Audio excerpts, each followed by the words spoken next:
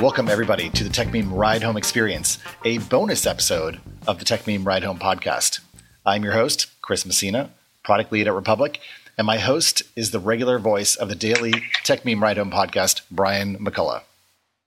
Hello, everybody. And today, our guest is someone very special, Chris Dixon, who leads crypto investing at Andreessen Horowitz, someone I've known for a long time.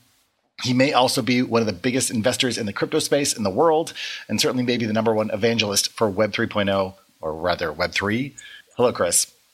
Hey, thanks for having me. Brian, as you know, we did a podcast a couple of years ago about your book, which I still send to new teammates when they join our team as one of the kind of canonical books. So it's always a pleasure. A bunch of people got in touch with me because you guys reposted that recently, and they pointed out that in that conversation, you and I say, it's boring right now in tech. There's not a lot of innovation. That was 2018, so here we are. Here we are. That's fun. It's always something new. So, Chris Dixon, we're here to talk about that State of Crypto report that y'all put out. Was it this week or last week? But let me start off with just a couple things that surprised me or that I wasn't expecting. A lot of times you kept bringing it back to the creator economy, which was, the buzzword on every pitch deck before Web3 supplanted it.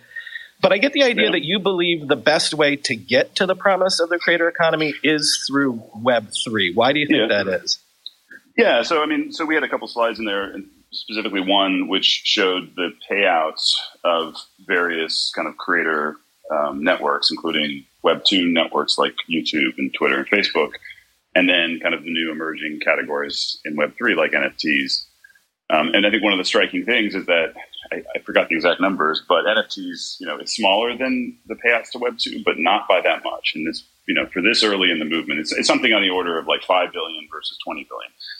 And I think that's partly and what that means is that's money paid to creative people creating things on the internet, right? And that's money going directly to them. That's sort of the net number that goes to those folks' pockets. And I think it speaks to two things. Like one is, and I can talk more about this in a minute, I think that a lot of the innovations in Web3 around things like NFTs provide powerful new business models for creative people, number one. And number two, going back to Web2 did a lot of wonderful things. YouTube, Facebook, it sort of democratized publishing and, gave internet services that are mostly free to billions of people. But one thing it did very poorly was share that money with the people who really kind of built the networks. I mean, if you look at networks like YouTube, people don't go to watch YouTube; they go to watch a specific YouTuber, right? People go to Facebook to hear from people they like. People go to Twitter to follow other people. Kind of remarkably, networks like Facebook and Twitter, their business model is advertising. They make literally hundreds of billions of dollars a year on advertising, and they share absolutely zero with the people that actually create all the content. It's an amazing kind of trick they pulled off, but I think it's a very brittle system. And what we're trying to do, through our investing and partnering with entrepreneurs, is build out a new set of systems, which I think kind of encompass a lot of the great things about Web2, but also build systems that share much more of that proceeds and kind of the economic upside with the people that really build those networks. So that's like one of the key innovations around Web3. My pushback on that would be, what's to stop once? It's almost like these are low teaser rates to get people onboarded onto this new system. But it's not. Yes, I hear you. But I think a very important idea, and this is kind of going back to sort of the history of the internet, which Brian, quite well.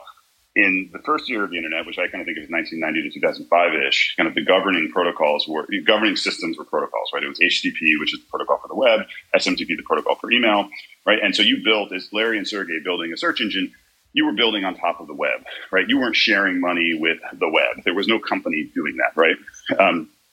And that was very important because there is a network effect in email, and there's a network effect in the web, but that network effect was owned by the community. There was no one company. You could leave. Very important feature of Web 1, right, is I could go and host my email with an email hosting provider or host my website with a website provider like Rackspace or something. And because the network effect did not accrue to Rackspace, it accrued to the protocol, I could switch. From, if Rackspace raised the rates too much, I could leave and go to another web hosting provider and take my network with me. right? In the case of the web, all the inbound links and other kinds of things I'd accrued. In the case of email, all of like my email, like newsletter lists and everything else, I could take that with me, right? And that fundamentally put constraints on the economics of those businesses. What happened in Web 2 is the network effect accrued to those companies. On Twitter, I have whatever 800,000 followers or something. If I leave Twitter, I'd lose that. The network effect accrues to the company, and that gives them disproportionate power. So a very, very important feature of Web3 is the network effect accrues to the community, to protocols, and not to companies. So critics will often cite companies like OpenSea, which we're investors in, and say, oh, look, it's the same thing again. OpenSea charges 2.5%. And they have some real competitors who are putting pressure on that 2.5% because you can switch, because the NFT, they don't hold the NFTs. People that go to OpenSea and are used to kind of the Web 2 model, and they see these NFTs on there, they think it's just like controlled by that website the way it is in a video game or in a Web 2 product. It's not. Those NFTs are held on a blockchain, on the Ethereum blockchain in most cases, and therefore the network effect doesn't accrue to them. And so so people can switch, and because people can switch, that puts fundamental limits on the economics they can charge. This is the key concept when you're building internet networks: is where do the network effects accrue? If they accrue to a protocol, then you have economics that favor the network participants, quote unquote, decentralized networks, decentralized power, decentralized economics. If the network effects accrue to a company, this is how you end up with a situation of Web 2 where you have 5 companies that control everything and have essentially monopolistic power. And that was the mistake we made in Web 2, was allowing that network effect to accrue to those companies and giving them that much power. And, it may be that it's too late. Some people, a lot of kind of cynics, and there are a lot of sort of cynics out there around Web 3, would say that it's too late. I would argue it's not too late. We're still early in the kind of development of the internet, and it's a fight worth having. It's worth going back and trying to build better systems that share the economics and the control of the networks in a much broader way. So, okay, Chris, this is exactly the point that I really wanted to talk to you about. Sure. Given my background and my experience. 15 years ago this year, I started working on something called the Deezer Project, which was the distributed social networking effort to try to decentralize the social web. And as I've heard you talk about these protocols, there's a lot of the concepts that we were working on back then that have kind of come back into the fore. And so what I'm wondering about, when you talk about the early days of the web and what Larry and Sergey were able to do with Google, they were building on a foundation that was funded by taxpayers, that was built by the military and academics, and that was sort of part of an open marketplace, or I shouldn't say marketplace, an open resource that anybody could build upon. So my question to you is really about incentives and aligning incentives for the adoption of interoperable protocols that create a new type of maybe distributed or decentralized competition environment. Why do you think it'll work this time when it didn't work last time? You're saying it didn't work last time, isn't like the 2003 to 9 I'm saying like Web 2, like essentially. Yeah, look, by the way, Chris, I remember a meeting there. I was there. I was just so I was working on that stuff, and I was always on the side of like RSS and the open stuff. And so I remember. And that's why I want to have this conversation. It's how do we go sideways? Saying, like in the sense of like just for the record, I've been just as you have working on this and blogging about it and everything else for 15 plus years as well, even before blockchains and everything else, and it's always been an issue I'm passionate about. Specifically with respect to Web 2, I think, like RSS is a big interesting question, right? RSS to me was kind of the foundational protocol that was most likely to challenge things like Facebook and Twitter, right? And so like, I think a really, really important question to ask is why did RSS essentially lose? I mean, it still exists, but it's not, used by 3 billion people the way that people like you and I wished it was 15 years ago. Why did that happen, right? I would argue it happened around, if you go back and I've looked at the data, it's around 2008, right? You had a couple things happen. You had the Facebooks of the world kind of, hit hundreds of millions of users. You had the iPhone come out, which just sort of accelerated everything. And then, mobile apps and all of that kind of stuff. You go back to 2008 and you remember the experience. To set up an RSS feed, you had to have a domain name, first of all, right? And you look at domain name. I have a domain name. I'm sure you both do. And I've had mine forever, right? And I was that was the original decentralized social web. That was the concept of Deezo. I had a domain name, but like I had a domain name, and it was so hard to use. Cost you have to buy it. You have to pay $8 a year. You have to be semi-technical to go set it up. And then what happened is, remember, Tumblr, Twitter, Facebook came along and offered the same functionality, but you just type C. Dixon into a box, and voila, you've got a feed. And that user experience won, right? And so then the question is, why couldn't RSS offer a similar user experience? And like one thing you hear commonly is, just open protocols, It's harder, but that's not really the case. Like the way open protocols work is you have a kind of a partnership between private and public. Like SMTP is still a very popular protocol. SMTP is not the front end. Gmail is, or whatever. Well, I mean, typically you accept some limitation of freedom for a better experience, or you accept more complexity to have more choice. So, for example, when we were designing OpenID, you could use whatever identity provider that you wanted. You could put in a URL. And eventually we learned that was too complex and that users would get confused and they didn't know what to do. So we had to give them a list of buttons. And now you look at Wallet Connect and it's the same thing. I think the fundamental missing thing in 2008 from the side of the open side was missing. They were fighting with one arm tied behind their back. And specifically, I think the missing piece was there was no way to store state data in a community-owned way. It would have been very nice architecturally if you're building one of those systems to be able to offer feature parity. How would you have offered feature parity if you're an RSS reader with Twitter? You would need somewhere to store that I'm C. Dixon without asking somebody to go set up a domain and pay $8 a year, which is not a consumer experience, right? And there was nowhere to store it. That's exactly what Ethereum is. Ethereum is a community-owned database. Yeah, so it's the ledger. The ledger is what makes it different this time. I think you were missing community-owned state. That you go back, if you take a serious look at this, which I've done, and I would encourage others to do, and you imagine yourself as a product designer in 2008 trying to make RSS feature parity with Twitter and Facebook, the thing you are missing is shared community-owned state. I will defend that. Can you unpack what that means? Because it's a little bit abstract. Because one of the things that we did work on was something called activity streams. And that was designed to actually take RSS to the next level and not just specify how blog posts could be RSS is stateless. It's stateless. I mean, you can keep state at the nodes, but the protocol itself is stateless, right? So you're talking state specifically. Okay, got it. Yeah, storing stuff. Like how do you store like a like? How do you store my follow graph? Actually, I wrote a couple of blog posts about this. There was this interesting Wired article in 2008 where they literally tried to do this. And they're like, the thing we're missing is a place to store your follow graph and your name and your username. Like that's what you couldn't do back then.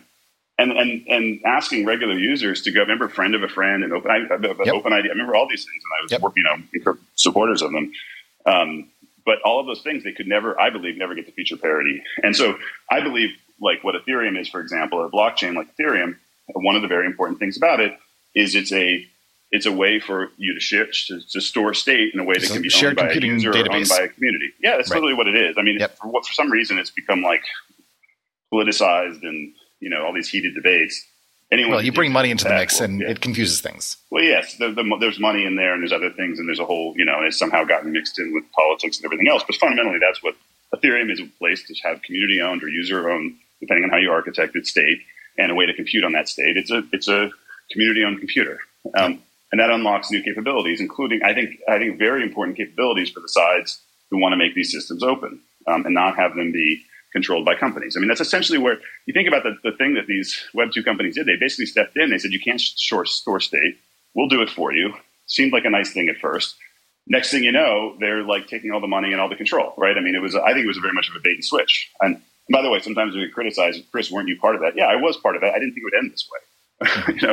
I don't think any of my friends who were involved in that expected it to end with like 4 big companies that control the whole internet. Like this is not what we were signed up for, not what we want. It's not good for anybody except for those 4 companies. It's bad for creativity. It's bad for innovation. It's bad for entrepreneurship. It's bad for society. Like this is not what I signed up for. And I don't think it's too late to fix it. And I think Web3 is the best chance to fix it. We're still using the concept of a company to pursue these goals and outcomes, right? So you've deployed an enormous amount of capital to that end, right? And so what is the incentive? What is the motivation for the companies that are actually building Web3 to not pursue the same outcomes and goals that the most successful companies that exist today are or have already succeeded at? So you're right that in many cases, the projects we invest in will start as companies. The goal is to have the company go away. So if you look at something like Ethereum, there is no Ethereum company. There's a foundation that supports it in the same way there's a Linux foundation. Exactly. But there's no Ethereum company, right? There are tokens, Ether, the tokens, and those are owned by various people, including some of the people, I presume, I don't know the details, but I presume some of the people that originally, like Vitalik, who worked on it, have tokens, commensurate with their contribution. Many other people, bought them early on, earned them early on, et cetera. So it's essentially just sort of the distribution of tokens is kind of the effect of ownership. And there is no company, it's just a foundation. And I think that's the right way to do it. I mean, same with Bitcoin, right? There is no, there are various foundations and things, but there's no Bitcoin company. And I think to me, that's the goal of all of the things most of the things we invest in, I should say. Some things like Coinbase, that was an investment of ours that will likely remain a company. But the kind of pure things that we're mostly investing in are things where they start off as a company, and then hopefully over time the company goes away and it just becomes this kind of decentralized protocol owned by. Is that an explicit or an implicit assumption or agreement that you have with the founders? Well, there's certainly something we don't control the companies. Just so you know, we invest, we have some economic rights. I guess what I'm trying to think through with you. I'm extremely explicit about it, and I think most people we invest in agree with it. And we build terms in to expecting that. So in our term sheets, there's a standard clause which says at some point if you dissolve the company and you have tokens instead, we get some portion of tokens commensurate with our investment. So we expect it, we plan on it. Entrepreneurs control the company and they can pivot. I think that the hard thing though is one, aligning incentives and aligning context, because you have someone like Jack Dorsey, right, who is previously CEO of Twitter and spun up Blue Sky. And he's now saying that Twitter should be a protocol. And yet there are too many vested interests, quite literally, especially in this moment, who want to persist, the company. So look at Twitter's cap table. It's Fidelity and a bunch of these giant money management firms at this point. I don't think they're going to switch tokens anytime soon. So it just may be too late, frankly. That'd be awesome. Will Web3 companies somehow avoid that fate and having the same hooks in them? I hope so. Jack Dorsey says, A16Z owns Web3. If you actually look at it, and I think we're going to try to put out a report. We have to do it in a way that, that honors all our confidentiality agreements with our companies and things. But essentially our average ownership of tokens at this point is certainly in the new things we invest in, certainly sub 5%, which is very, very, historically venture capitalists back 30 years ago would, have majority control of companies in some cases, maybe 10 years ago, 20%. In crypto, I think the norm is 3% or something. And in fact, if you look at generally the token distribution of most of these companies, at least the norm is 50% at least goes to the community and is for free based on their contributions to the network. So for example, imagine a, Web3 version of, and this is something we've actually actively investing in, Twitter, Discourse, et cetera. And imagine where users earn tokens for their, for building software that makes for building client software, other kinds of software that makes the network better, for doing various content contributions.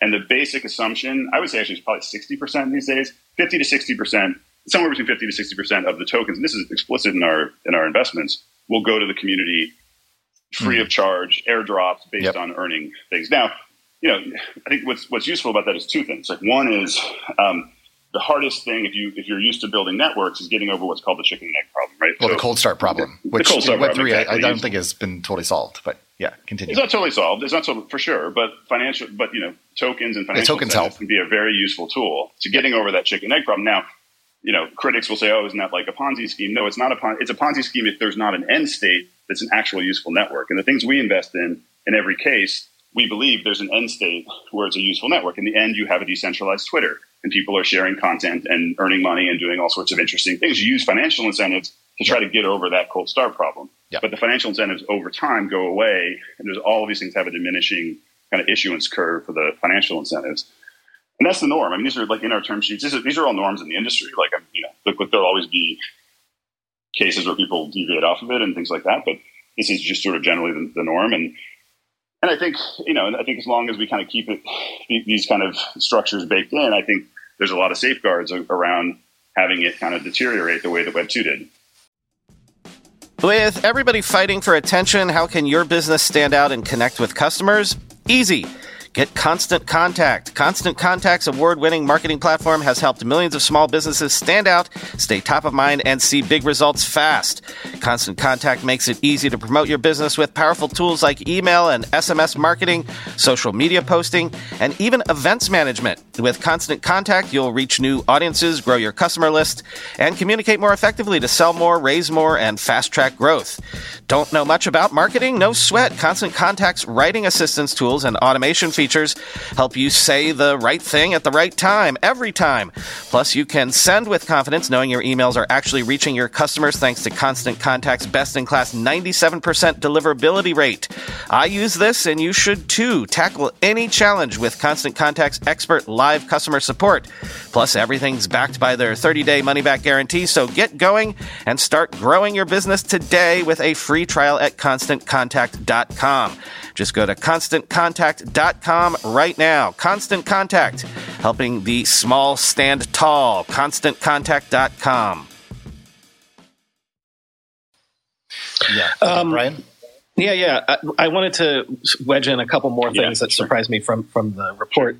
The biggest one was that 49% of crypto wallet activity is related to gaming, and 20% of NFT sales last year were gaming-related assets. Yeah.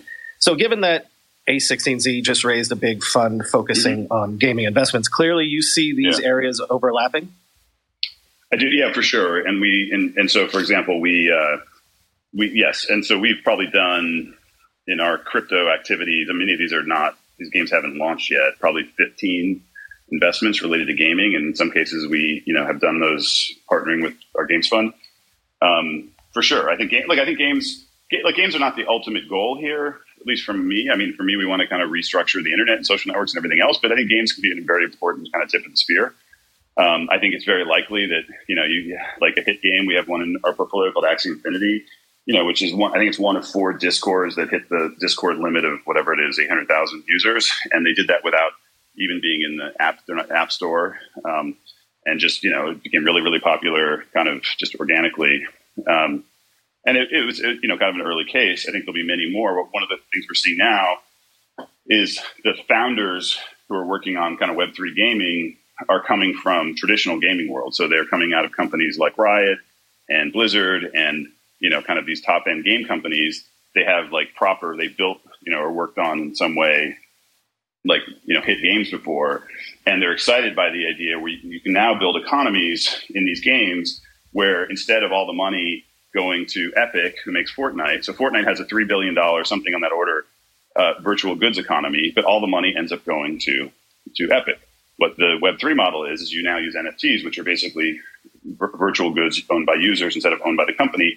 You create new kinds of economies. The kind of sponsoring entity, Axie Infinity, et cetera, takes a tax rate. I think Axie's tax rate is 5%, but they don't take 100%. And there's this very cool kind of peer-to-peer economy that can develop. So I don't know if you're familiar with games like EVE Online. There's a long tradition of kind of virtual worlds where there's economies, but outside of a few exceptions like Counter-Strike, generally the kind of goods are locked in the system and people can build up things, but they ultimately can't kind of take their goods out with them. And so the difference here is you would sort of remove that constraint and let people actually kind of make real money. Now, it's got to be a very delicate balance to not make it just kind of a mercenary community that's only trying to make money. You need to make sure it's a fun game, too. And you balance those two things. Roblox is actually an example where it's not an NFT-based thing, but they do a pretty good job of that. So anyone can create a Roblox kind of mini game and earn money from it. And so that's kind of a neat model.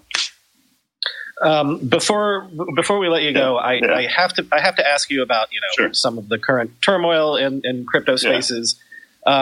It's sort of axiomatic that in the past, when there have been crypto winters, that's when a lot of the development energy for the next big thing was beginning to happen during those winters.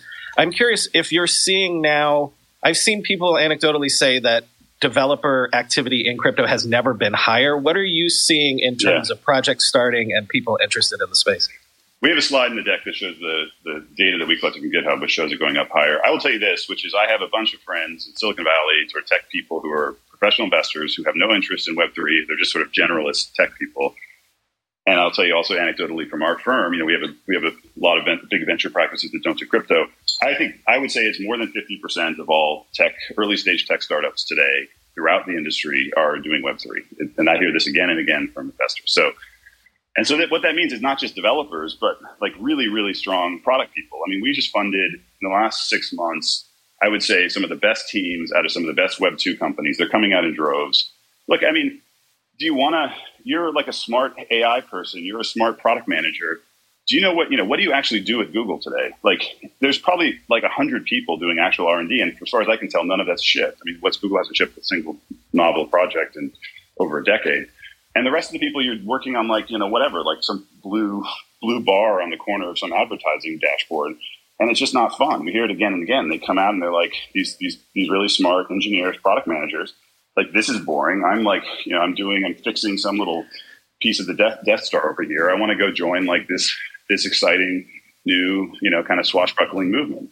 And so there's just a massive drove of people coming out, and our job is to kind of partner with them and fund them.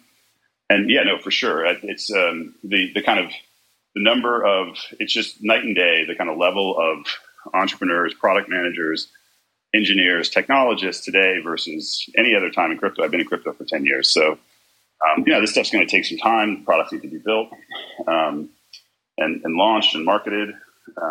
But I'm very excited. And I think a lot of that, we tried in that report to be balanced. That data was very carefully scrubbed. We have a data science team.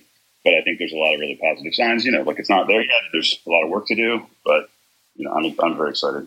I think one of the things that we're, Brian and I being both, historians and also participants in some of the history, is again to try to think towards the future about what do we miss, what do we get wrong, what was not included in the way that we approach things, back in sort of the early days of Web 2, that we want to try to fix or address or adjust now. Yeah. One of the big things that I guess I want to ask you about, you've got all these amazing talented people coming into Web 3 projects and startups, and I see it too. A lot of my friends are working in the space, but it seems like we're still going to be possibly repeating a lot of the negative, patterns that have led us, in some ways to where we are now. And in some ways, I guess my question is about participation, governance, and we have this pattern of DAOs, but I haven't seen as many of them actually kind of working functionally at scale over a long period of time. So we're trying to do many things at the same time, which creates a complex nest of stuff.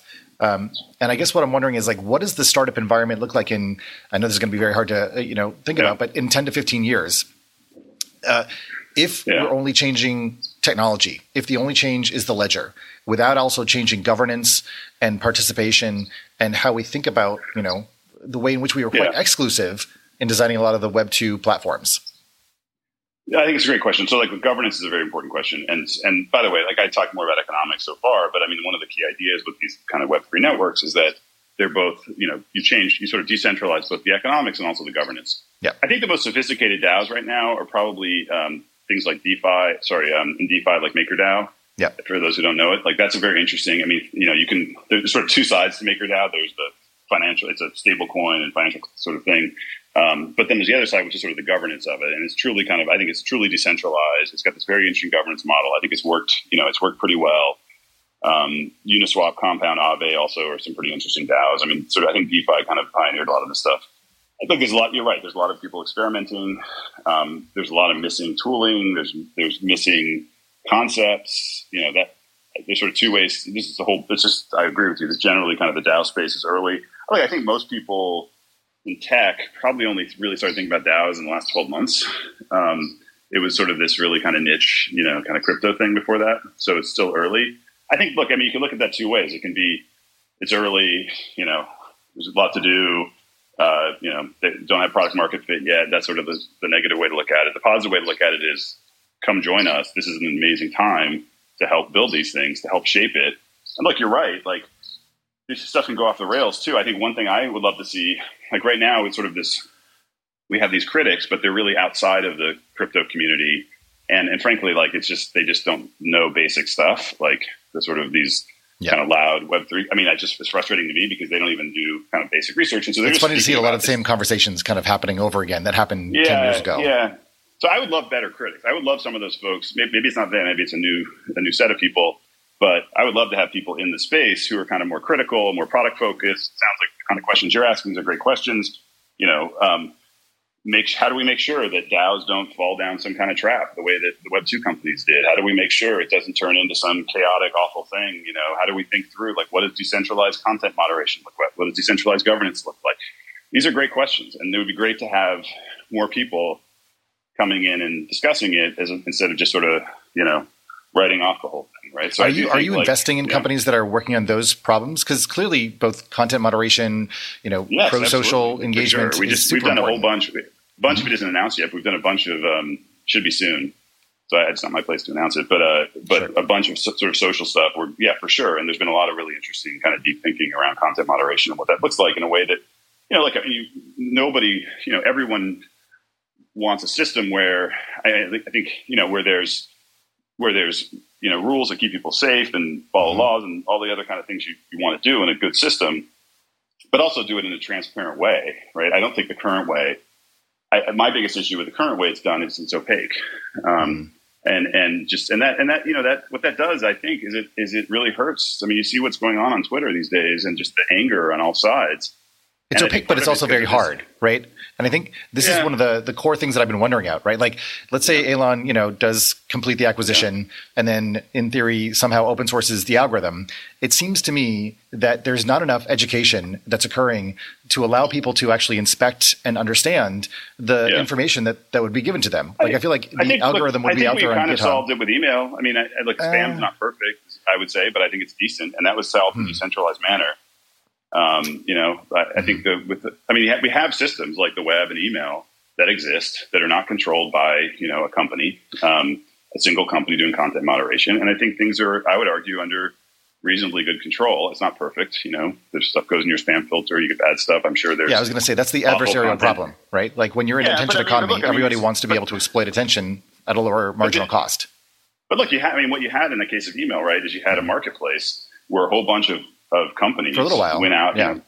Brightmail, Postini, for those who remember these old days, there was a whole kind of wave of anti-spam companies who went out, and you had instead of having one team at Twitter try to solve it, you had 50 really smart teams try to solve it, and you had a market for it, and people could choose among it, and it worked. And that's how you do it in the Web3 way. So I feel like, when people say that you can't do it this way, like they're just ignoring the history of this. Like we have examples where this has been done. Now, I'm not saying it's trivial, and look, as tech has become more and more important, these networks have become more and more important. They start shaping global politics, everything else. The stakes are higher. Yep. So we've got to take these things seriously. But the idea that the only way to do it is with a group of product managers at a company, it just seems to me ignoring history. When you go through airport security, there's one line where the TSA agent checks your ID and another line where a machine scans your bag. The same thing happens in enterprise security, but instead of passengers and luggage, it's end users and their devices.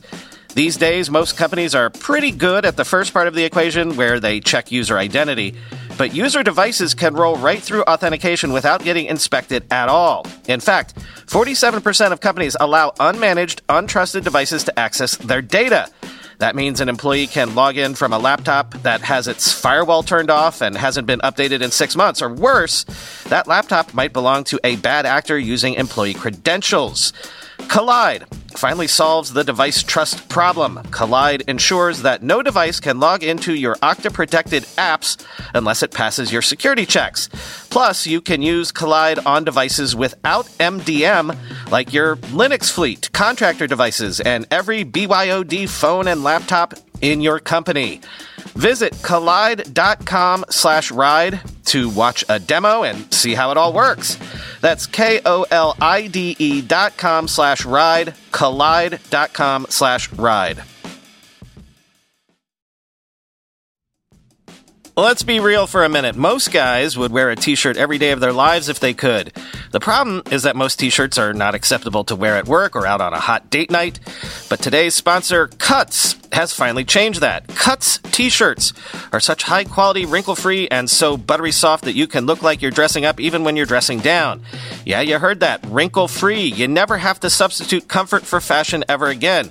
If you see me in a t-shirt, it's likely one from Cuts. I'm also a huge fan of their AO 5-pocket pants. The right sort of step up from jeans without going all the way into dress pants, like literally my ideal Venn diagram of professional looking but comfortable feeling.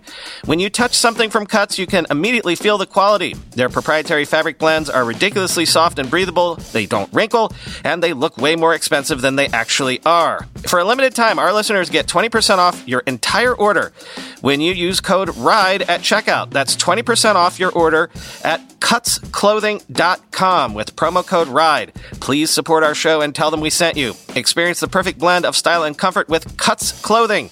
Cutsclothing.com, promo code RIDE for 20% off.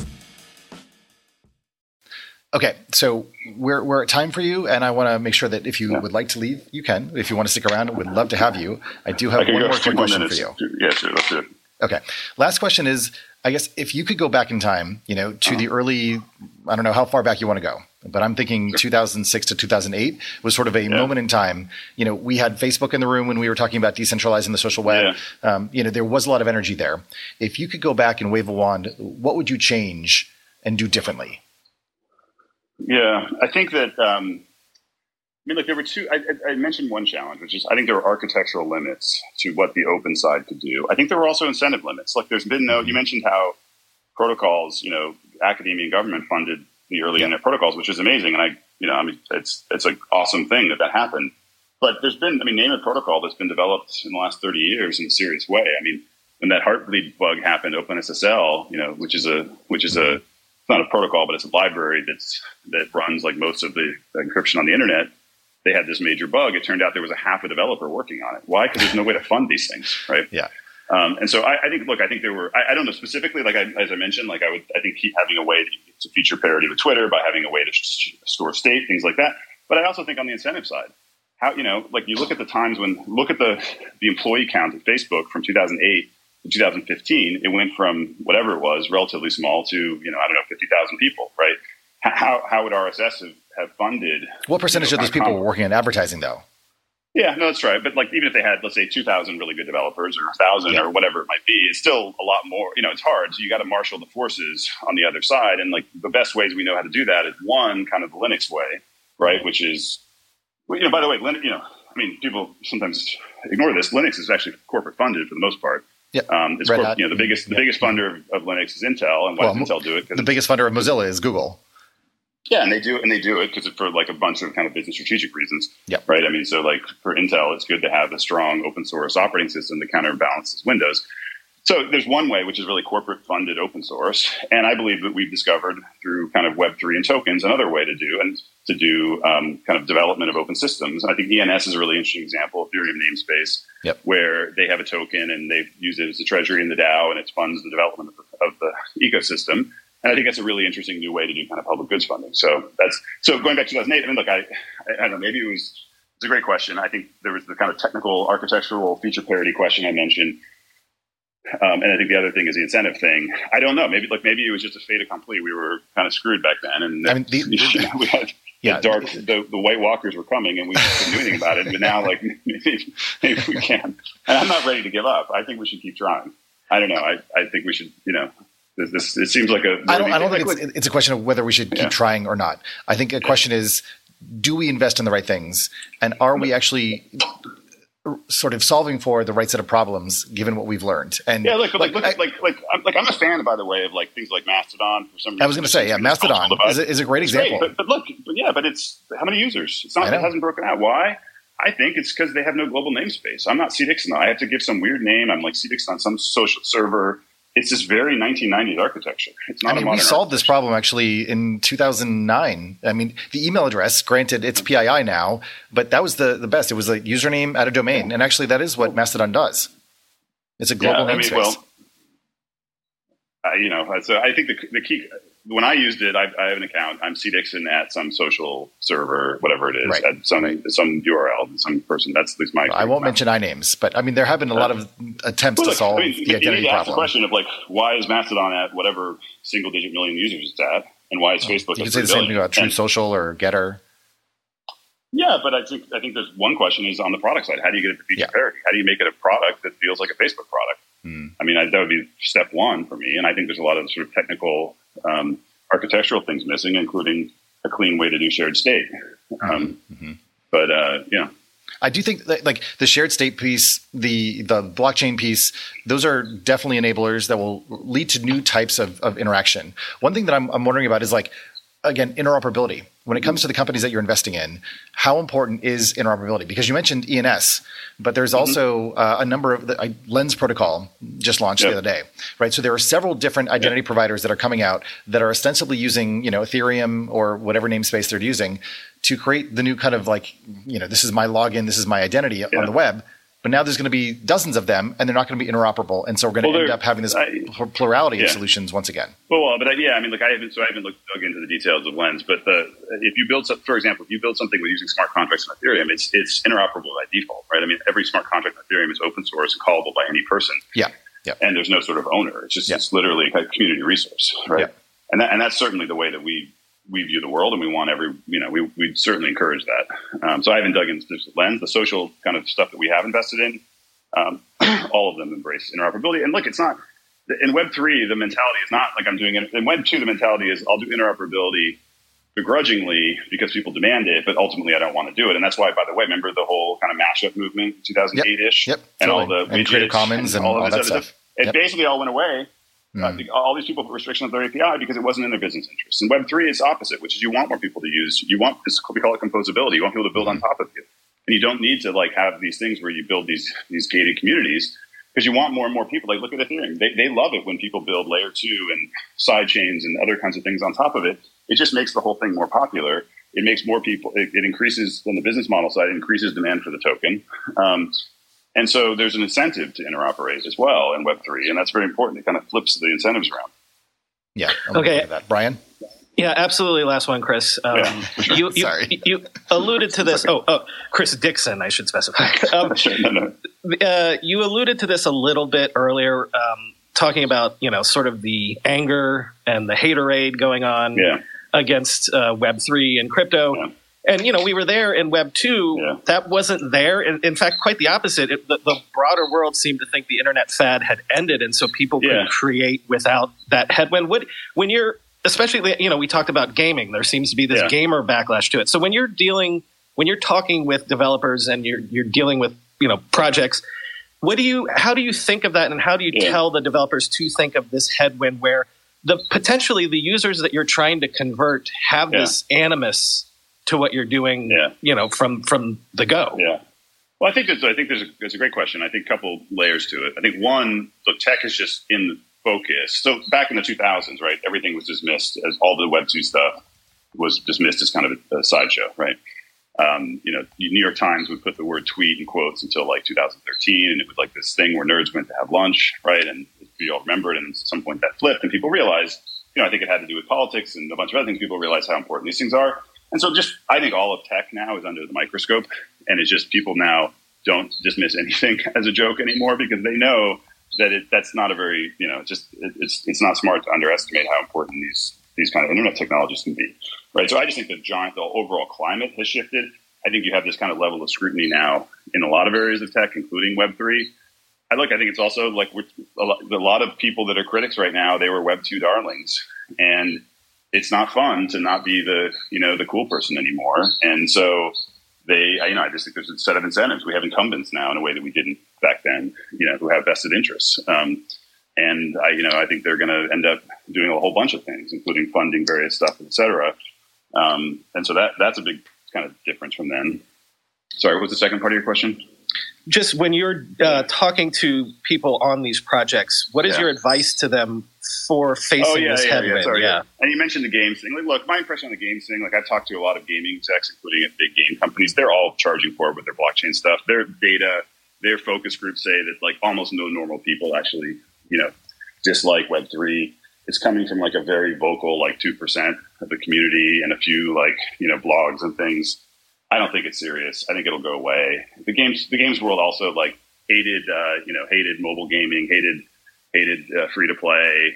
And I think once we have a few hit games and they see how cool it can be and they see the games are great, that will change very quickly. So I don't take that, that kind of just, and I read some of those criticisms and they're just literally talking about something else. It's just complete straw man argument. So it's really hard for me to take that seriously. I think it's just, but I think we also live in a very politically charged time. I think in some people's minds, Web3 crypto has taken on a kind of political valence of, libertarianism or something, which I think might be somewhat true of kind of early Bitcoin users. I think it's very not true of modern Web3, which I think of as politically agnostic and could be, in many ways actually a very kind of communitarian bent to the technology. So I think for some reason there's that kind of tinge to the discussions. I think that will go away as people, again, as we build popular products and people see kind of the true nature of the tech and the fact that, it can have all these kind of democratizing effects on the internet. So I think it's all just sort of a matter of kind of just stuff that will go away over time. And I think most of the founders I work with think that too. Well, a very famous investor once wrote that the next big thing is often dismissed as a toy or a joke or something. I can't remember what you said. So maybe you trained all of us to not be so dismissive of the new, Okay. I think, listen, Chris, thank you so much for your time. Anyone listening to this on the podcast, the link to the report from A16Z is in the show notes. Good to talk to you again, Chris. All right. Thanks, Brian. Thanks, Chris. Thanks, Chris. Good questions. Really great. Okay. So thank you, Chris Dixon. Thank you, Chris Messina, for a great interview with Chris Dixon. Thank you, everybody. This will be on the Tech Meme Ride Home podcast feed tomorrow afternoon.